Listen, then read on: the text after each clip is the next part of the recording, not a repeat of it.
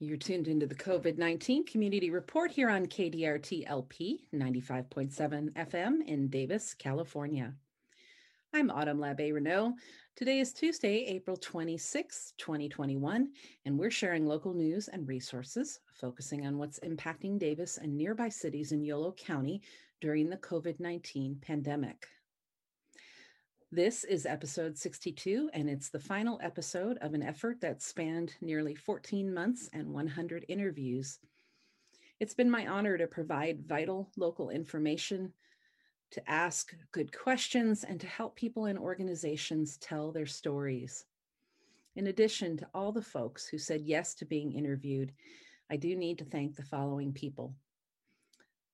Thanks to Don Shore, who handled the technical aspects of the show so that I could focus on the interviews. He's the consummate community volunteer and a guy you really want on your side. Thank you, Don.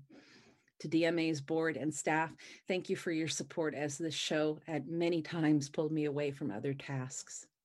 To Diane Crumley and Bryce Parker of said staff, thank you for all your back-end work with social media and editing. And finally, to my family, especially my husband, Craig, who simply accepted that I'd work weekends all year in order to do this. You all have my gratitude, and I couldn't have done this without any of you. Before we get to the interview with Yolo Food Bank, I'll wrap as I began with information about local resources. Yolo County Public Health announced some vaccine statistics yesterday. About 54% of residents in Yolo County have been vaccinated. Here in Davis, it's about 57% of us. And with a number of variants now circulating amongst our populations countywide, we're encouraged to get vaccinated and help reach herd immunity.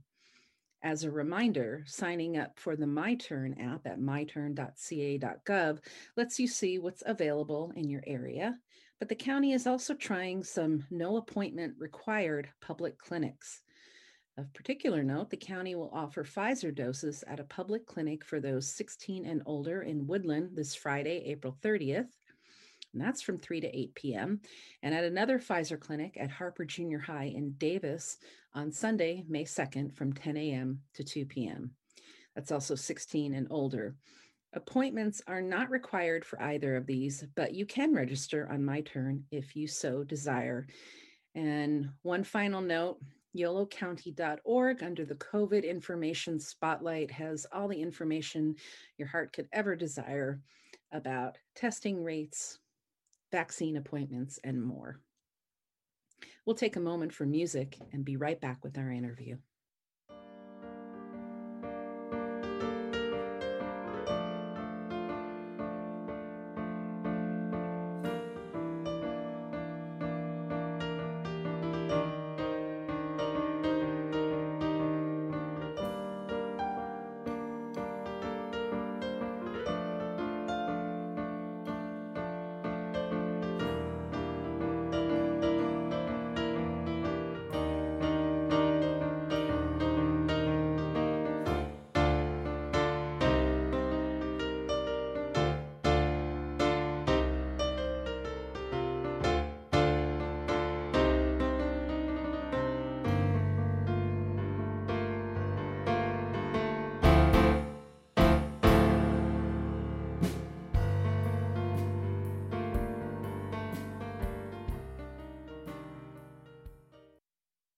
I was about 11 when my parents first needed to access food bank services in Southern California.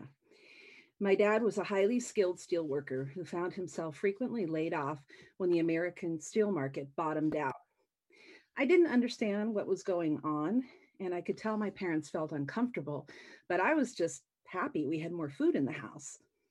It wasn't difficult many years later to understand my parents' diligent distribution of socks, hats, gloves, and food every Friday night in downtown Puyallup, Washington, where they had retired, because they both firmly believed in giving back.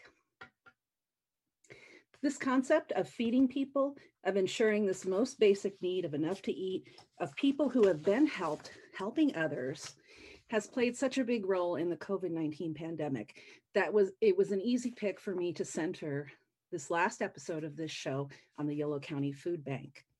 With a mission to end hunger and food insecurity in Yolo County, joining me today are the Food Bank's Executive Director, Michael Bish, and Rob Davis, who recently joined the organization as its first Impact and Innovation Officer. Gentlemen, welcome and thank you for joining me. Thank you. Thanks so much for having us, and thank you for sharing that personal story as an introduction. That's it's a good thing this is audio only, because I already have tears welling up.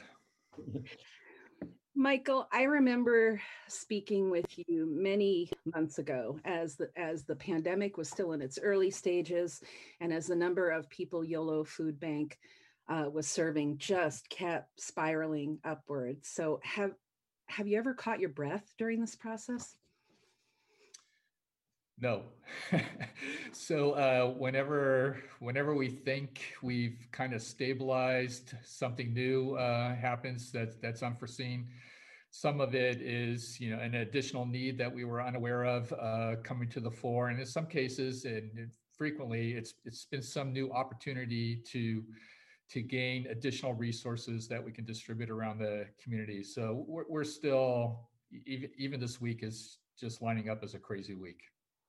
Well, help me with a little comparison. Pre-pandemic, how many people approximately did you serve every month as opposed to now? Where are we now? So the duplicated count, I say that because we don't collect any data on our food recipients. It's whoever comes is served. There's no means testing of any kind. We want to reduce any kind of social stigma or concerns.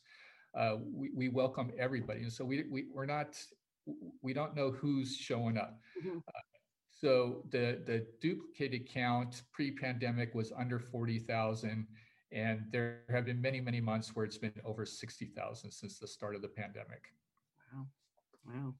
And I would say about a fifth of them are Davis residents. Very interesting. To talk just about numbers is kind of deceptively simple, because food insecurity is linked to housing insecurity, loss of employment, disability, illness, and the pandemic has put many more people at more risk. Rob, I know you were deeply involved with the ramp up, the food bank's ramp up during the very earliest days of the pandemic. What was your work then, and what does it mean now to be the Impact and Innovation Officer? Well, then it was really a question of trying to figure out a way to keep people safe while making sure they had access to food. And, we were launching this program in the midst of a true lockdown. I mean, where people were being asked to stay home. And, we knew that there were particular populations even then that were most vulnerable: elderly, people with pre-existing conditions. And so it was truly an emergency response, trying to mobilize people to deliver literally to doorsteps. Yeah. And what I found unique about that was that we also had to think about how to keep volunteers safe. So it was the first time I was involved in an emergency response where we also had to think about the logistics of bringing volunteers together to do it safely. Right. I think my role now, Michael indicated we're still to some extent in an urgent situation because of the economic fallout of the pandemic. But we also are in a position where we're looking beyond urgency to say, what is it that is the best way to make sure, one, we reach deeply into the community, that we really do. I don't think anybody believes we're reaching everybody who's food insecure. So understanding barriers, as Michael alluded to, making sure that we're reducing those barriers, that we're reaching deeply, and then assessing the impact of our work. Is it really changing and enabling people to move out of food insecurity? We can't immediately change housing costs. We can't immediately increase, salaries, though I think as the food bank goes on, it wants to speak into those issues in a strategic way. Mm-hmm. But we know that when people have constraints on spending, the first thing that they're going to squeeze is their food, because it's the most fungible thing they have. And so we need to make sure that our food is actually making a difference. And that's my role, to sort of ask the question of, are we reaching deeply? how do we reach more deeply? And then how do we develop programs that have the most impact on the food security of our community members? So Rob, who are you asking that question of? Really good question. I think one thing is to find out the profile of the people who are coming. As Michael said, we have no barriers, and we're not going to have barriers. That is limits, means testing or anything like that. But we do need to find out what is the food security profile of people who are coming. So we're working on that just by simply asking a few targeted questions based on well-known methodologies. And then I think to understand where to go deeper, it's interesting, Michael and I had a conversation about this yesterday. We need to find out who's not coming. And we think that one important way to do that is through our schools. Mm-hmm. Schools have feeding programs. Schools have mean tested free food, but obviously students are connected to families. And so how can we work with school districts across the county, and some are already doing this, to identify families that are needy and are maybe not able to come forward? And there could be a variety of reasons, stigma being one. I don't think we really understand all the issues of stigma that are attached to people coming, but it could be other things like maybe they're undocumented and are fearful that using this service will somehow jeopardize them because of some restrictions under the Trump administration. We have to learn more about what those constraints are. Could be time. Could be we're not offering food at the right time or the right location, things of this nature. It's a lot of learning we need to do, but we think that schools are one pathway to learning more about who we're not reaching. And then the third, I would say, is just other partners we have, community-based organizations with which we work, who really have their own mission in their own community. And we need to encourage them and support them to go deeper and understand who they can do a better job at reaching themselves. Interesting.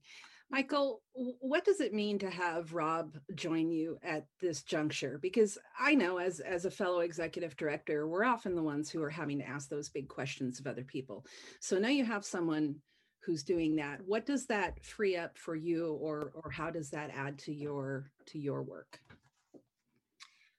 Well, it's an unbelievable blessing to both myself and to the food bank, and eventually to the families that we're serving. We are all so super excited at the food bank to have Rob on board. It's like having an expert consultant that's in-house. Right. We can avail ourselves of his expertise, his inspirations, his compassion 24/7. And I know Rob's probably going, oh my God, Michael's setting these unbelievable expectations here, but it's the truth of it. It is absolutely our intention to dramatically increase the quality of the services that we're providing through not just Rob, but a number of other resources that we are investing in this effort. This past year, it's been a huge, heavy lift in getting out as much food as possible to individuals in need, but it hasn't been precise. It hasn't been precise. We haven't had the time, as Rob mentioned, to ask the right questions of the right people. We don't even know if we're doing certain things right. Yeah. That's where we gotta get to, and Rob and some others that are helping us they're going to ensure that we get there. Right. That's crisis, right? You jump in, you do what needs to be done, you ask questions and compile data later. And I understand that really well. I think anyone in the nonprofit sector does. Michael, you supervise a large staff. I'm sure it's not large enough. A huge volunteer complement. You have a lot of community partners. Was there ever a moment in time during all of this when you just thought, I don't know how we're going to do this? And if you had that thought, who were the people you turned to? Who are the partners you turned to? Every day has been, I don't know how we're going to do this. That's fair. Every day was also absolute confidence that we're going to get this figured out. I have an unbelievable staff. We have unbelievable resources that we can tap into. There was no time where I ever thought we're not going to be able to make this happen. But it was always paired with, I don't know in this given moment how we're going to do this. And so I can tell you I want to say it was the afternoon of the first announcement that we had a COVID case here in Yolo County. I sent out a text message to my executive team saying, I want you to spend this weekend figuring out how we're going to ensure the safety of our staff so that we can continue as a going concern here. And the second thing is, I want you to immediately start anticipating what the needs are going to be from a lockdown, and start developing plans to meet those needs. It was happening that fast in real time. Yeah. So we didn't know how we were going to do it, but we knew that we were going to do it. Rob, I'll ask you the same question. Did you ever have a moment of thinking, I don't know how we're going to get this done today? What happens next? Well, I'm new to the food bank, but I think I'm in a position where I'm actually being given permission to step back and ask, where is it going next? Mm-hmm. Without the burden of having to worry about the day to day. I mean, that's how Michael's positioned me in this job. And so my role is to say, if we're interested, if we're really committed to reducing food insecurity, if we're really interested in an equitable local food system, what is the role of a food bank in that? Do we measure our success in pounds of food? Mm-hmm. Clearly not, because pounds of food may not translate into nutritional well-being. And so there's a whole series of questions that I'm being given permission and some time to begin to answer. We're moving already the conversation from food security to nutritional security. So that's questions of the quality of the food. Mm-hmm. How do we work with donors to assure we're getting the best into people's hands in sufficient quantities? What are the best methods? How do we work with farmers? There's a myriad questions. And I think because not just the YOLO Food Bank, but food banks in general across this country, and I don't know how this sounds to the listener, but we often talk about our fraying social safety net. Whether people see it or not, food banks are a critical feature of that safety net. And if that's the case, then we have to, as any safety net participant would, we have to recognize that there are structural issues, including the cost of housing, including inadequate salaries, including inadequate benefits, that a food bank can, because of its position, speak into. And we're in a situation where we can move beyond saying we're distributing food to we're also identifying and encouraging people to address the structural issues. Those are my challenges. Yeah. At this point, I don't know how it's all going to play out, but we're not alone, right? We're part of an association and of a broader movement across this country that is in flux and moving towards the direction of social justice. And so we can learn from others and share our learning with them. And that's the beauty of being in a position where we are asking the broader questions about our role. Definitely. One of the things I've said over the course of almost 100 interviews this past year is that the pandemic has done an excellent job of illuminating all those frayed spots or holes in the safety net. And there are just so many of them. And you're right, food is one piece of that, but I would argue it's a very important piece. Yes. So we are beginning to emerge from the COVID-19 pandemic. The statistic I heard this morning is that 54% of Yolo County residents are now vaccinated. That's just over half. That means we have a way to go. There's concern about the variants coming in and how people can get sick and continue to transmit it. So even as we're beginning to emerge, I've talked to a lot of nonprofits who are already having conversations about the next pandemic or the next public health crisis. And if you think about it, about every 10 years, there's been something that's come along, some flu variant, some, stretching all the way back to AIDS. We have about a serious public health crisis, at least once every decade. So how do you begin to, Michael, I'll address this question to you. How do you begin to prepare? How do you integrate the lessons of the COVID-19 pandemic and begin to prepare for whatever else is down the road? So Yolo Food Bank was preparing unknowingly for the pandemic in the 2 prior years to the start of the pandemic. We were not knowing what services that we would need to provide in the future, we started incorporating best practices as far as being nimble, being resourceful, being willing to experiment, to try new things, to adapt, and to innovate. And so I think the food bank itself is well positioned to address whatever comes down the pike. What that looks like, I don't know. Uh, the the challenge for us though is we're not operating in a silo, as you well know, right? There's all these other nonprofits, there's governmental partners, there's all kinds of community orgs that we work with, and so our impact is only as great as our partners are willing to embrace the things that we're trying to achieve.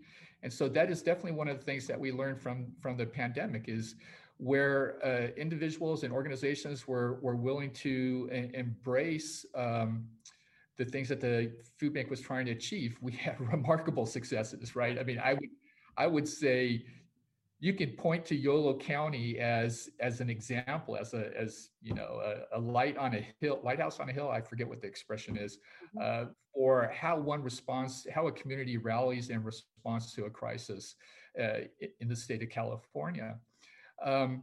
But we've also had examples where folks were just not willing to break out of their silos and collaborate, and that's where we've seen some things not work so well.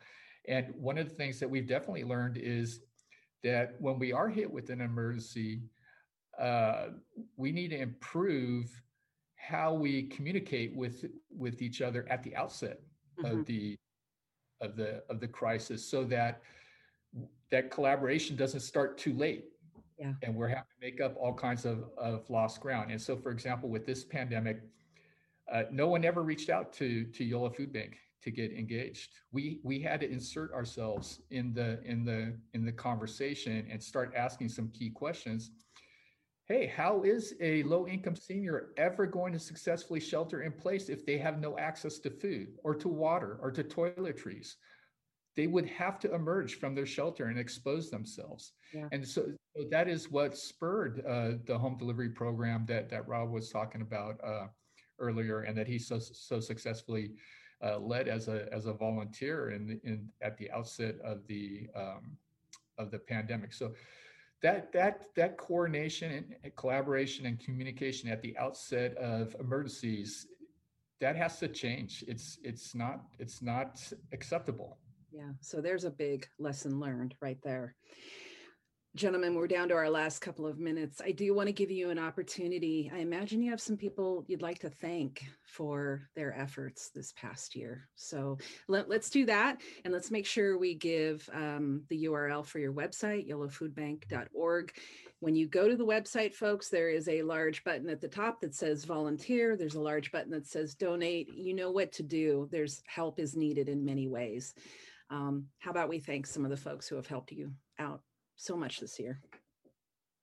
Well, we're going to have to double the program length on it. And I'll let Rob start off, and I'll fill in some gaps.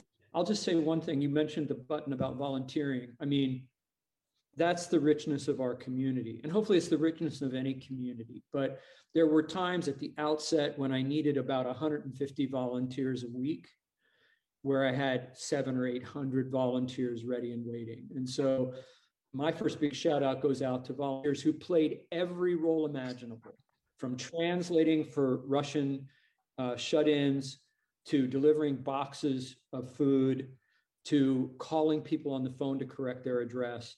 The volunteer base was broad, and it was very experienced and very mature. And that's our community. That's our community in Yolo County. Yeah, big thanks to all the volunteers. Michael, how about you? Well, I would like to thank Chancellor May for lending us Rob at the outset of the pandemic. I reached out to him and said, Rob has some expertise that we really need to tap into, and I think in this phase of the pandemic, he would have a greater impact with us than he would on campus. And so The chancellor made that happen. I would absolutely like to thank our food and fund donors who they made the pandemic response possible the first 4 months. We didn't get any federal resources until I think we started getting some food boxes end of April. We didn't get any federal funding until I want to say it was July. So the first 4 months of the pandemic were funded entirely by private philanthropy right here in Yolo County. It's just amazing and inspiring. I would like to thank the business partners who came out and said, hey, we can't operate our business right now. We have these trucks and with these drivers, we want to help out with the distribution. We had rideshare companies that were helping with distributions. We had businesses donating rice and beans and toiletries and anything that you can think of. The farmers, unbelievable generosity from the farmers. Just, I can't say enough about our farmers here in Yolo County. Rob mentioned the volunteers, the breadth of the volunteers and the skill sets that they brought to bear were amazing. Our community partners, our nonprofit partners, our school partners, just incredible collaboration there. And then of course our governmental partners. They, at times their responses were just awe-inspiring. I mean, the county, the way they initially collaborated with Yolo Food Bank to launch the home delivery program, to get the word out, was incredible. At the state level, we got all kinds of resources, and we've been working quite closely with the State Office of Emergency Services. And then of course, the USDA provided quite significant resources as well. One final thing, I'm sorry, I forgot.